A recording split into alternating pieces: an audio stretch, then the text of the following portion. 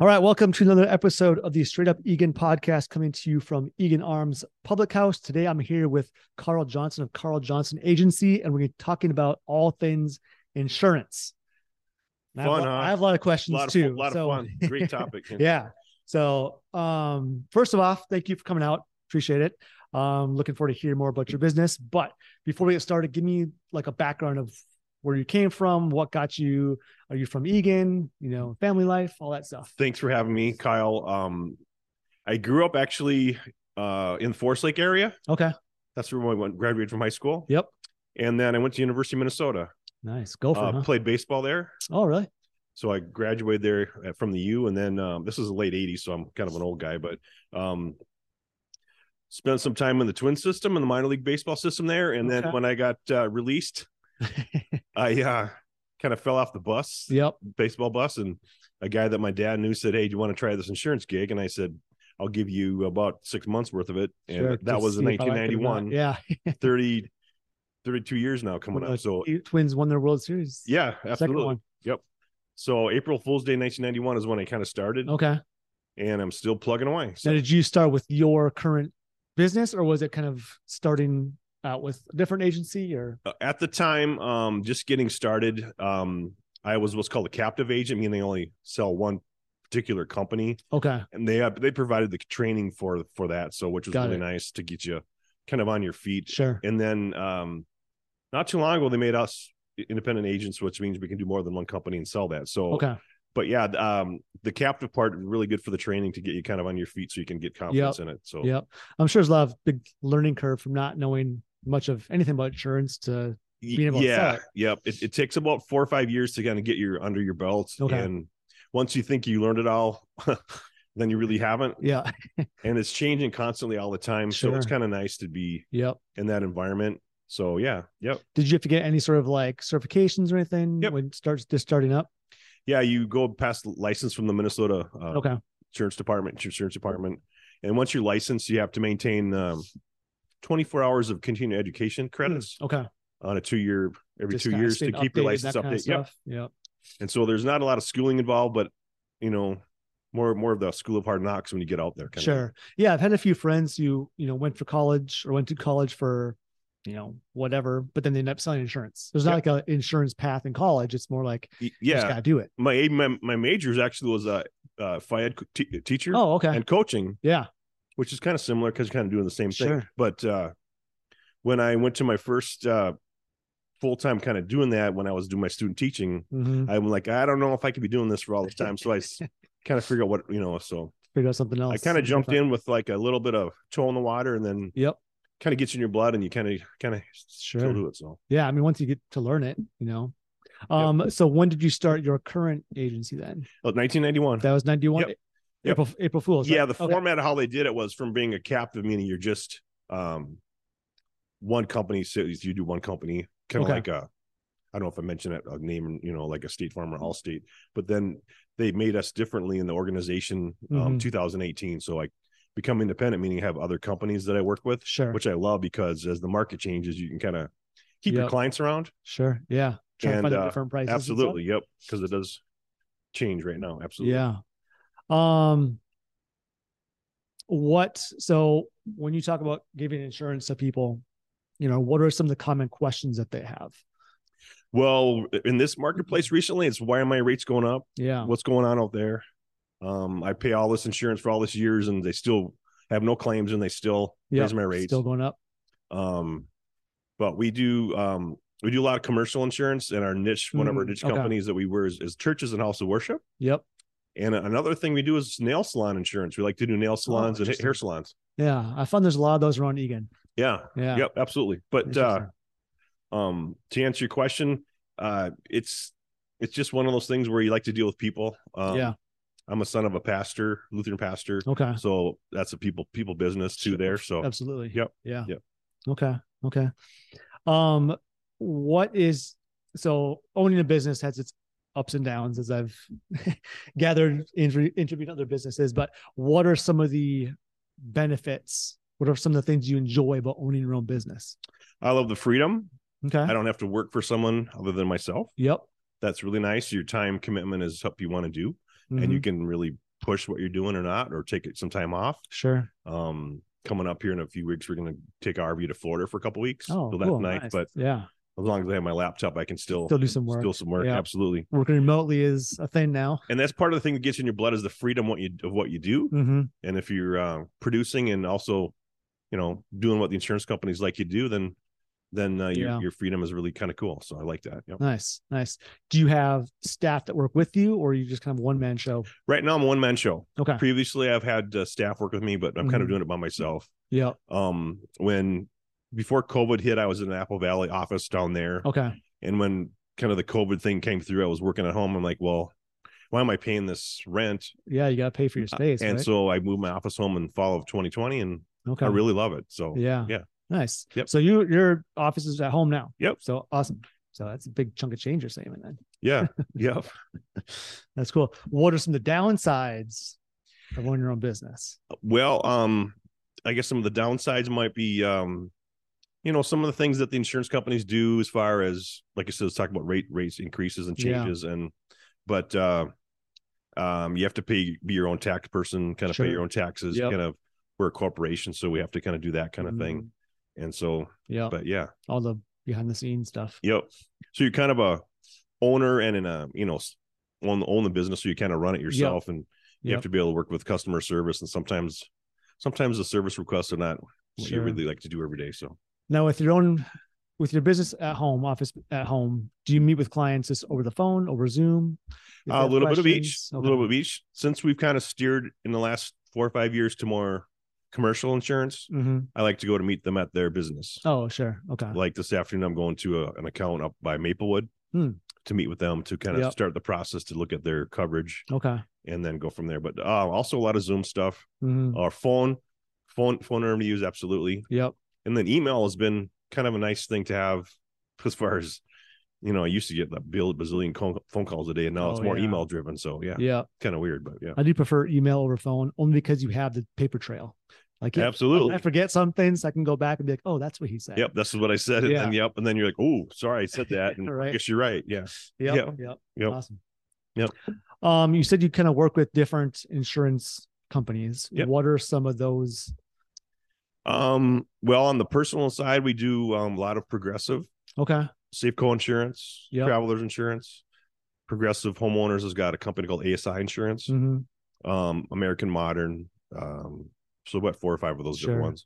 So if I was an individual coming to you looking for personal insurance, you would bring up all those rates of those different companies and kind of take your information down. Take your information down.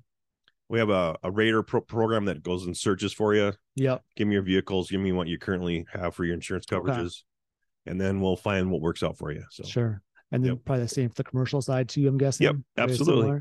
Yep. Are those the same companies or those different? No, different companies. Different companies, because we're kind of a niche agency in the commercial side for House of Worship and the nail salon stuff or the hair salon stuff. Yep. We have those companies that we kind of steer them towards. We have four companies. So okay. Yep. Nice. Interesting. Yep. You said you work with the House of Worship plus nail salons. Is it mostly them, or do you kind of do any commercial business? Mostly House of Worship and nonprofit stuff. Okay. Because as my background as being a pastor's kid, kind of a nice comfort zone for me to be into to do that. If there's other businesses like small contractors, we'll take care of those. We've got companies to handle that. Okay. And then my wife has to be in the hair business. Oh, okay. So I get some natural transition to that coverages or those businesses as well. So. Yeah, I'm in kind of the early stages of looking at places to open a small training studio because my career is in personal training. So would that kind of fit in your we have a company would do that. Absolutely. Okay. Yep. Cool. Yep. Very cool. Kind of off note question here. We're trying to talk my mom into moving down here. She currently lives in Dilworth, has a condo. I'm like, Mom, just move down here, rent your condo, and then have that income and just, chill out down here with the grandkids. But her concern is like, I have to pay if something breaks, I got to pay for it. Or if somebody damages my unit, I got to pay for it, but there's renter's insurance. Yep. Correct? Yeah, absolutely. Okay. Yep. Okay. And what kind of stuff would that cover? Renter's insurance, basically, if you're she's becoming a landlord. Yeah. Yeah. It's more of a landlord type policy where she's the owner. She's not occupying the, where we used to live. Yep. So it's a different form. You have to change what you're doing. Okay. And then you come up with stuff as far as loss of rents or something like that. Sure. But it's more of a landlord type policy that you just change the form of, which kind of simple to do. But yeah. Okay. Yep. Good. I can short this episode then. Because the insurance companies don't like vacancy stuff. They like to make sure you're at your house every day. Yeah. And that way, if you have a renter, it's the correct form of policy for those kind of things. So yeah. Sure. Okay. Yep. Interesting. You mentioned rates going up. What areas are they going up in? What's the cause of that? Are they coming back down? Property insurance, particularly in the commercial property and also the homeowners policies information. That's I brought something with. Have you ever heard of called the Dureco? I believe I pronounced it right. It's called the Dureco. Okay. But that along with the storms like the hurricanes in Florida. Yeah. Actually Minnesota, you think of hail states like Texas, Oklahoma. In 22, Minnesota was third as far as the number of hail events in 2022. Oh, wow. Okay. So companies are dealing with that. But that's what's driving it, because there's so many more taking claims? A beating. Yep, absolutely. Okay. Since 2020, going back to this Dureco thing, it was a 700-mile width. Whoa.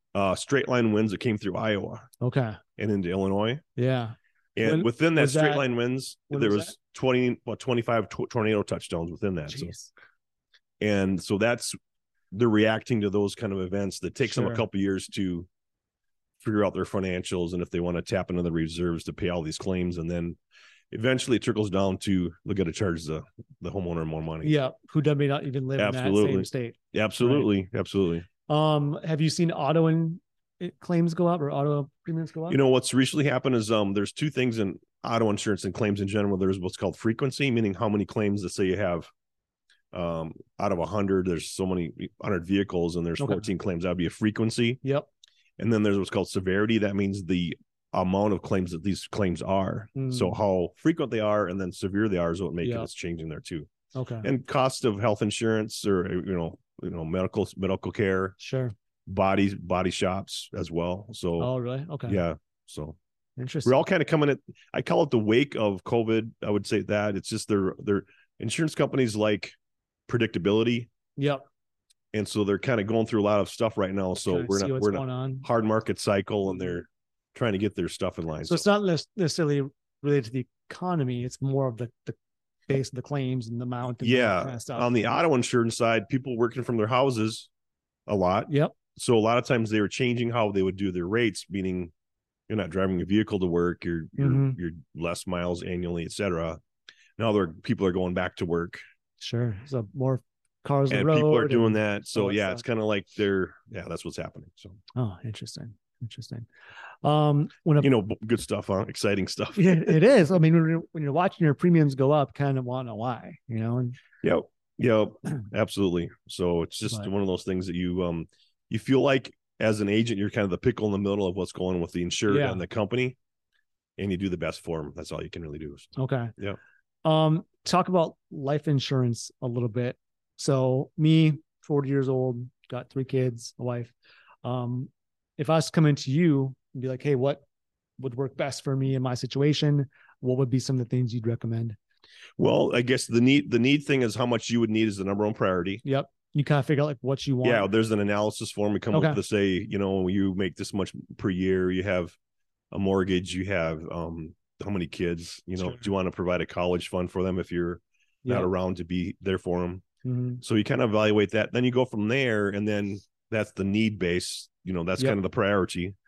And then you determine what's the best way to get there. So that's why I do it, whether that's term insurance, which is buying coverage for your age at a particular time. Yep. Or what they call permanent insurance, which you have your coverage, your benefit of death benefit, and then money goes into the cash value or accumulation values. Okay. It's a little more expensive. So yeah. And you kind of work with people and try to figure that out and absolutely point them in the right direction and stuff. Takes 2 things to get life insurance. One is to be healthy. Yep.